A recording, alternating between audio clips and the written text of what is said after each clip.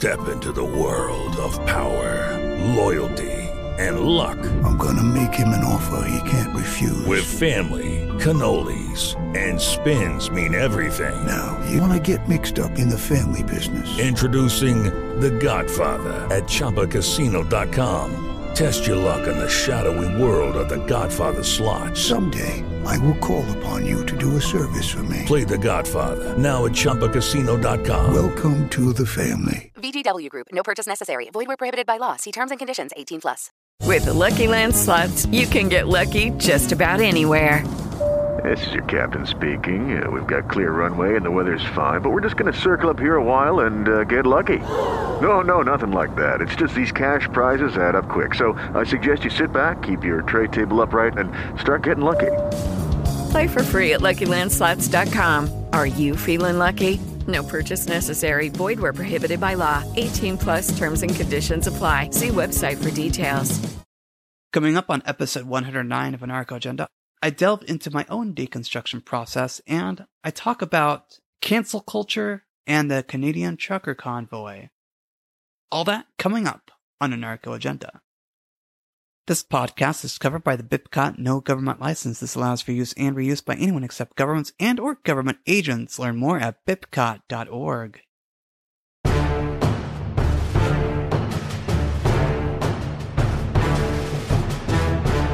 Deconstruction. At least deconstruction of ideas is something that all of us have to go through at some point. It's important to deconstruct everything you've been taught, to really figure out what you truly believe. This is episode 109 of Anarcho Agenda. I am Riley Blake. I'm back from a bit of a hiatus. I haven't done a show in about a year. I'm going to try hard to get back to doing a show again because I miss it. I love it, and I just haven't been feeling my voice lately because there's too much weirdness in the world, and I didn't want to contribute to all the anger and the angst and the craziness. So I'm going to spend some time talking about my own construction and deconstruction process. Several years ago in 2014 was when the situation at Bundy Ranch took place, when the Bundy family stood up against the federal government for their right to graze their cattle. This was a period of time for me when I was, in college, kind of doing my thing, living life. And I went with some friends to this protest because we were opposed to the idea of having a free speech zone in America, where the right to free speech is guaranteed in the First Amendment, at least it should be, in their supposed founding document, the Constitution. When we were there, people were protesting by waving American flags, the flag of the oppressor. Why would people wave the flag of the oppressor? It made no sense to me at the time, and it still doesn't today. That is when my deconstruction of the state began. My path toward libertarianism really kicked off. And I started listening to a talk show called Free Talk Live. And that basically helped me find the rest of the path to liberty. It hasn't been easy. When I'm living in a world full of statists, it's hard to find my voice as a libertarian. And finding my voice as a libertarian has been really difficult because there are a lot of people that love authority. They love authority. They love authority so much, they want authority to prophesy for them. They want authority to tell them how to live. They want authority to tell them what to think, what to wear. It's just so strange that people love this idea of authority. Me, I no longer like authority. I no longer want someone to tell me what to do. I think it's unhealthy for someone to believe that someone else has the right to tell you what to do. You can ask somebody to tell you what to do if you want to hire them, but I want to fire you and hire you at my own will and pleasure. You are here to serve me, not the other way around. So 2017 began my faith deconstruction process. And it was really tough because I chose to do things that I really wanted to do. I'm not going to get into the things that I chose to do here on this podcast, but suffice it to say, they are not acceptable to my religious faith at that time. I'm not one of these people that wants to bow and scrape to a deity in hopes for some better reward in some afterlife that may or may not even exist. Instead, I would rather be free to live my own personal life. Yeah, it's going to be challenging. Yeah, I'm sure I'll mess it up from time to time. But you know what? At least it's mine. At least I own it. At least it's my choice, and not anyone else's. In 2018, I had the opportunity to try alcohol for the first time. Now, mind you, most people do it in their teens, 20s. I did it in my 30s. I approached it very differently because part of me just wanted to follow the religious rules, and part of me was afraid of the drugs and the alcohol, which is this drug anyway, and I don't know why we separate them, but at the same time, I was curious. I was curious how it tasted. So I got an opportunity to try alcohol. I learned that I like wine over beer, and I also got the chance to try edible marijuana. Dun dun dun, the devil's lettuce. Or so we have been told by crazy people who think that marijuana is bad. What I learned from my first experience with edibles was that marijuana affects me differently than alcohol. I feel a lot more anxious. I feel weirder. But over time, I have learned to trust that experience to be beneficial for me. And I will get to that in just a moment. In 2020, I had my first experience with mushrooms. I took mushrooms in a medicine ceremony, which was perfect for the experience. Yeah, sure, there were still challenges. I still faced fear. But taking mushrooms in a ceremonial setting with people around me that helped me get through the tough parts of the trip was very beneficial. In September of 2020, I had my first 2 ayahuasca ceremonies, and they were also challenging, but still, help was there, and it was very healing to go through that experience. I have since done ayahuasca again last year in December, and I still take cannabis regularly. Now, the reason why I like working with cannabis regularly, like on a weekly or bi-weekly or sometimes even once a month, to me, it's a spiritual tool. It's a tool of connection. It's a tool of breaking out of the usual work patterns, the usual day patterns, to really look at where my thoughts are and why I'm behaving a certain way. And it's the same thing with mushrooms, except cannabis is a little more gentle than something like ayahuasca or mushrooms. And I continue to work with cannabis on a regular basis because I find it beneficial. I love it. In future episodes, I will talk about cannabis as a spiritual tool, and I also want to delve into the topic of psychedelics and spirituality, and how that relates to libertarianism. I bring this up only to talk to you about deconstruction and how difficult it is to go through a deconstruction process of yourself. The psychedelic experience hastens that and brings it on faster.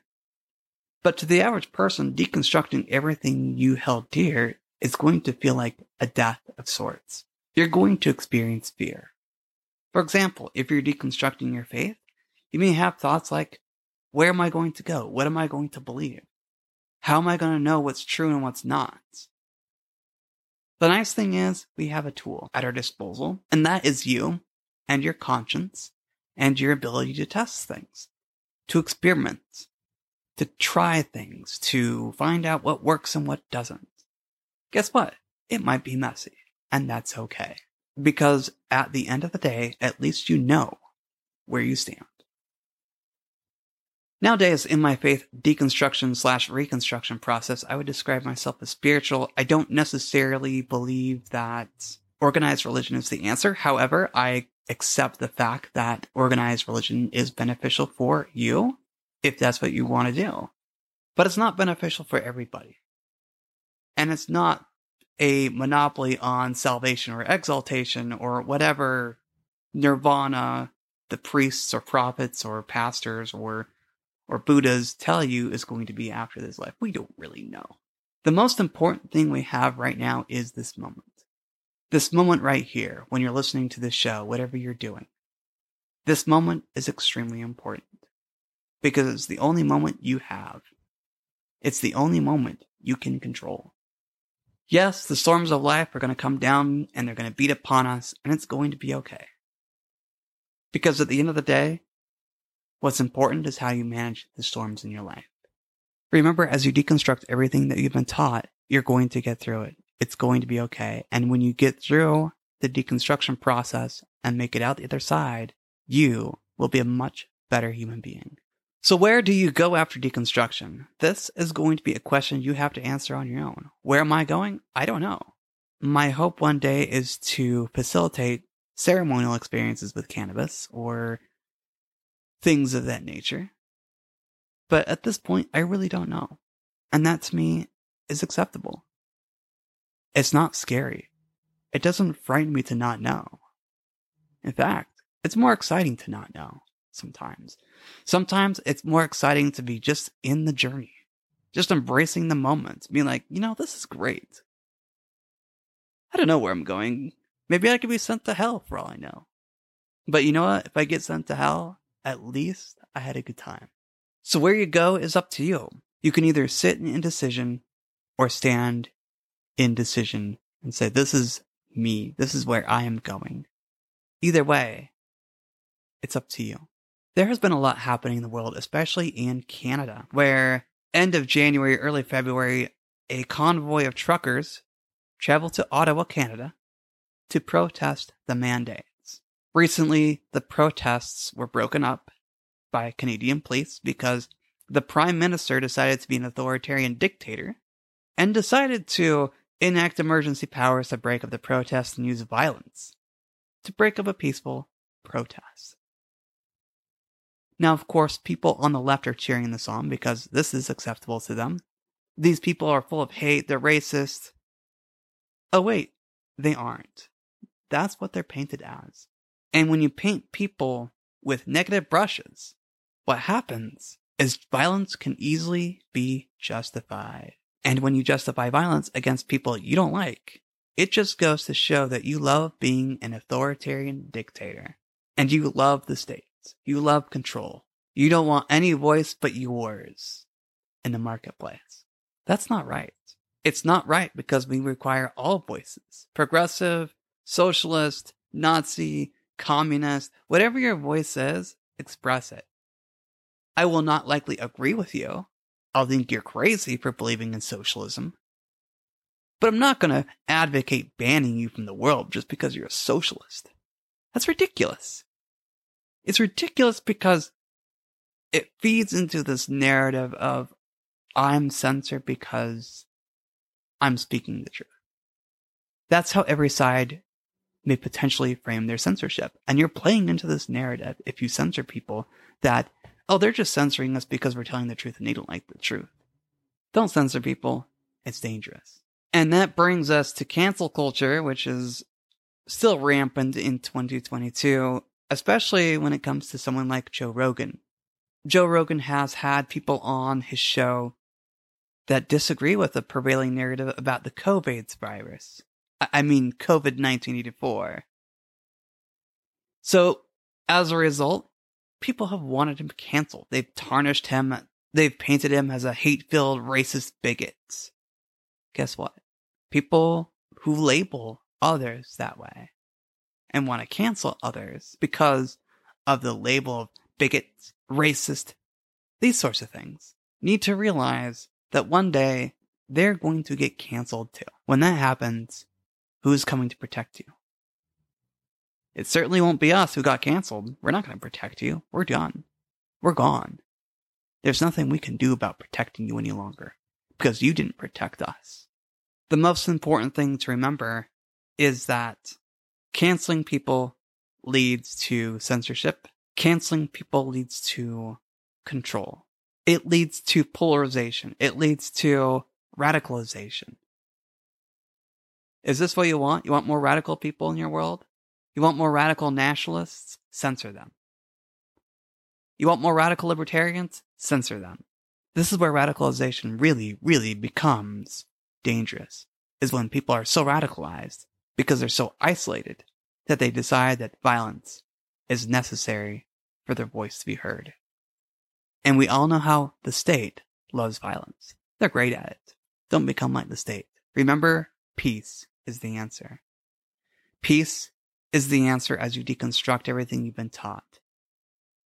Peace is the answer in this world where people are yelling at each other over disagreements.